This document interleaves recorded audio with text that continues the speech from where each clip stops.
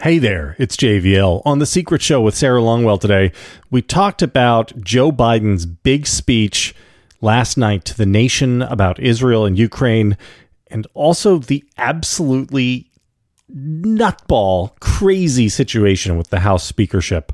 Here's the show.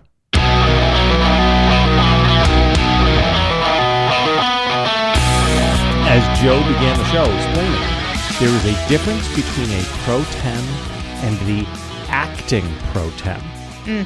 And right now, McHenry is the acting pro tem, which means that he can do nothing except for gavel in and gavel out stuff. Right. And that the idea of making just letting McHenry extending his stuff, that would require making him not the acting pro tem, but the real pro tem. Right. And that seems to be dead on arrival. Yeah. I was here. You know, it was funny. So I did CNN yesterday and I was with Casey Hunt. We were talking politics and we were talking about the McHenry play and I was bullish on it and literally walked out of there and the whole thing had blown up. Yeah. Everything had changed. You can't. Poor Joe Berticone had to rewrite his newsletter 5 times yesterday because everybody thought that the McHenry thing. I mean, Jordan was supporting the McHenry play. McCarthy was, and then they all just abandoned it. So what Joe said last night is that this is why it's so helpful to have him. So Jordan supporting the McHenry play was like Jordan supporting the Scalise play. Right. Jordan, after losing the vote to Scalise, then said, "Oh, I'll introduce you and I'll nominate you on the floor, but you get 1 vote and then I'm coming for you." And this McHenry thing was Jordan saying, "Oh, okay, I'll say I'm withdrawing and I'll put forward the McHenry thing." And then also telling all of his people, "You guys got to kill the McHenry thing." Mm-hmm. So it was not a real... Anyway, what Joe and AB suggested to me last night, and again, had not occurred to me, was that it is possible that there is no off-ramp. There is nothing that can get to anything. And that we could wind up actually rolling straight into the government shutdown and have the government shut down because there isn't a speaker. And so in a weird way, this gets the people who want a shutdown. This gets them to their shutdown vote without having to vote for the shutdown. Because if they just keep sabotaging the speaker vote, and there is no speaker, then that will achieve a shutdown without them voting to shut the government down. But isn't this maybe Jordan's play though? Is that the closer you get to the shutdown, the more you have a gun to people's heads who don't want to vote for you. Caucus, right? That's true, but those people are pro Jordan, right? This is what I'm saying. It's all, you can see how... No, but I'm just saying, the moderates would come along. And by the way, I don't even know why I just said the moderates, because they're not moderates. The anti-Jordan types. The anti-Jordans, yeah. Yeah. So we could be looking at a real calamity here. A failure of governing of the likes of which I just don't think we've ever seen in America. Now, maybe somebody's going to say to me that actually immediately following the Civil War and during the Reconstruction period, then the House, and maybe that's true. But this is something that, at least in the last century, certainly within living memory, nobody has seen. And it's crazy as shit. I mean, the idea that the Republican Party can simply fail to be able to govern. And I would say to you, I don't want anybody to alibi the Republicans by saying, well, their majority is so thin.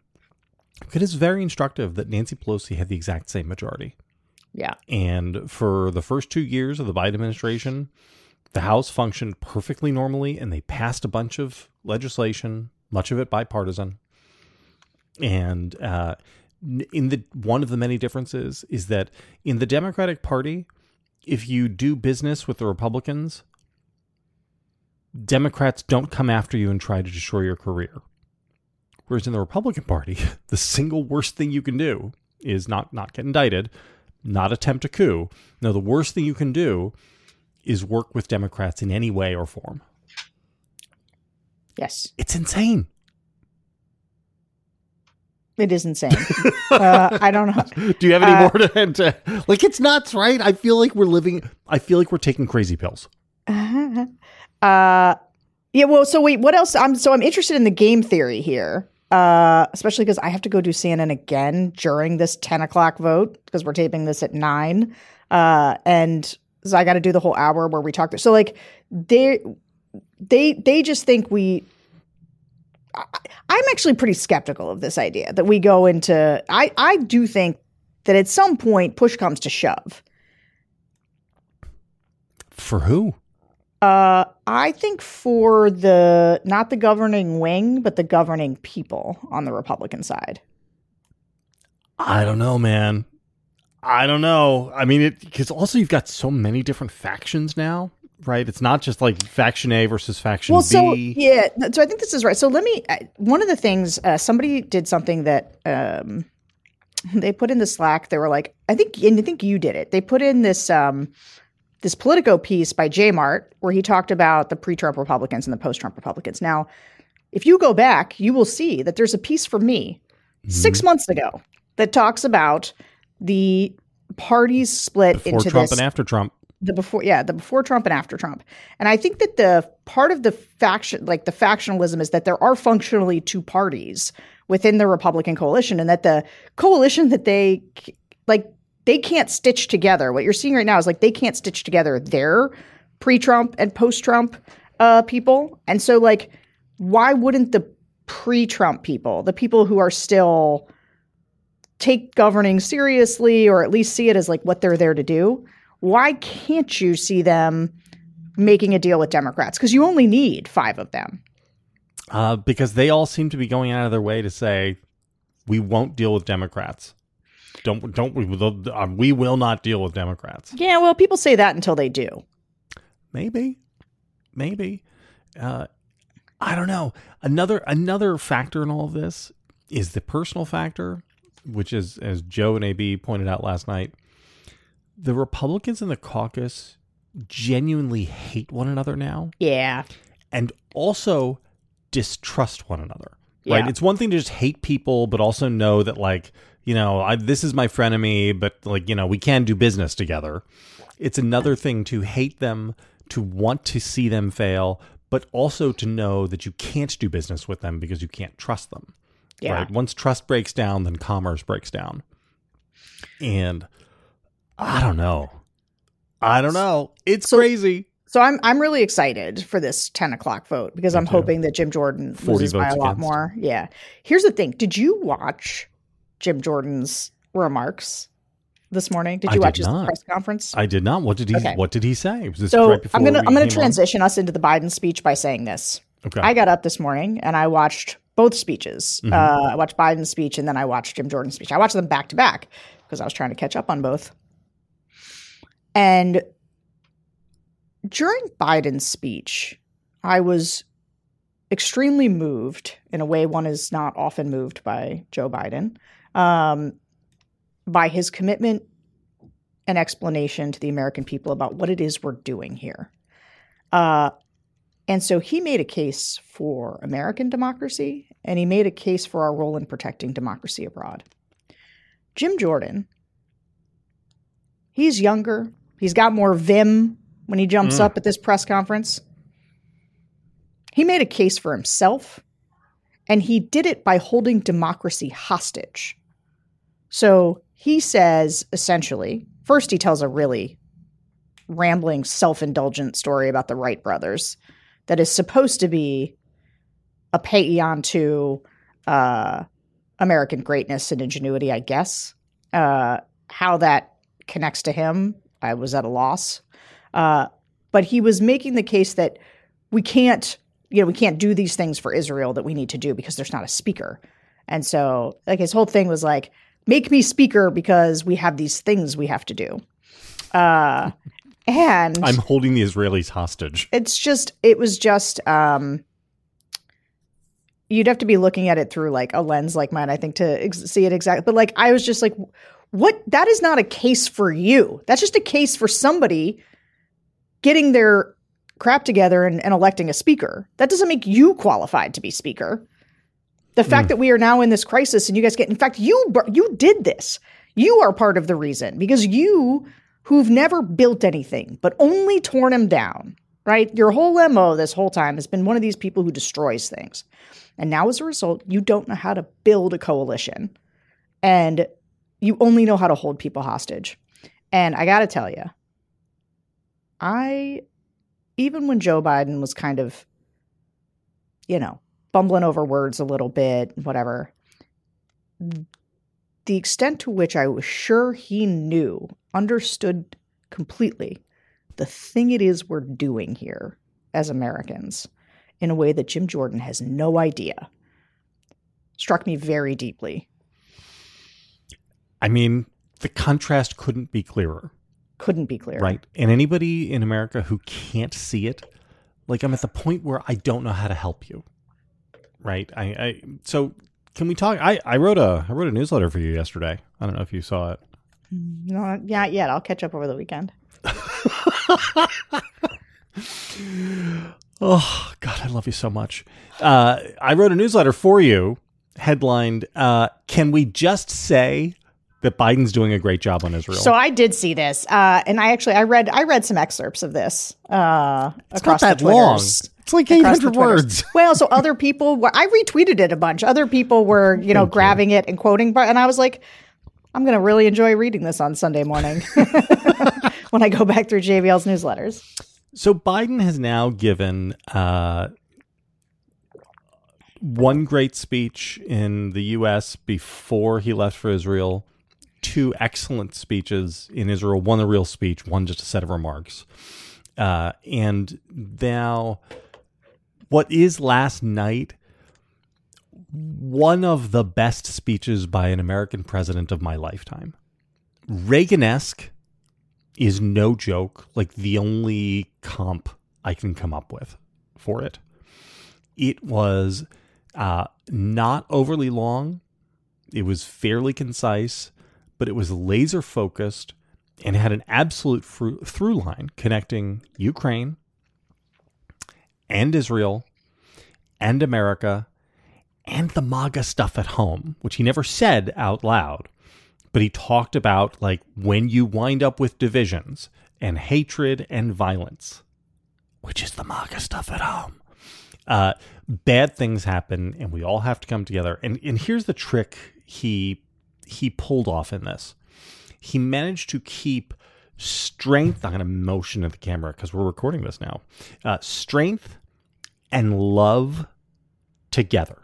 Yeah. Knit totally together. And he leads with the strength stuff, America's unshakable commitment to Israel. And he then does, and I'm going to say both sides, but both sides in the absolute best sense of the word. Can I read a passage for you? Is that okay? Yeah. Can I just say, you don't mean, because the thing that was clear, I want you to read this passage, but like not both sides, but you can understand a little bit why the terrorists might feel this way. Not both sides like that. No. Both sides on the humanity of the Palestinian people and the Israelis. And in America. Right. So here, let me just read. It's like 3 quick paragraphs. Today, Jewish families worried about being targeted in school, wearing symbols of their faith, walking down the street, or going about their daily lives. I know many of you in the Muslim American community or the Arab American community, the Palestinian American community, and so many others are outraged and hurting, saying to yourselves, here we go again with Islamophobia and the distrust we saw after 9/11. Just last week, a mother was brutally stabbed, a little boy here in the United States, a little boy who had just turned 6 years old and was murdered in their home outside of Chicago. His name was Wadea, a proud American, a proud Palestinian American family. And here's the part I want to get. To all of you who are hurting, I want you to know I see you. You belong. And I want to say this to you. You're all America. You're all America. He's talking about like all of it, right? The Jews who are like afraid and have to have extra guards at their schools and synagogues these days, to Arab Americans, Palestinian Americans. And all of this exists alongside the, like, we are unshakably committed to Israel and this stuff can't. It was great. It was great. It's the best speech that he's given. And the reason that I liked it so much is that, how you've listened to me now for years beg for a kind of leadership that is a call to our highest selves. And our highest selves involves both knowing exactly who we are and what we stand for, And knowing that included in that, right, with the included in the, we are going to stand with our allies in democracy. We are going to also be the best example we can be as Americans of pluralism, of decency, of doing this thing that we do here where we all live together.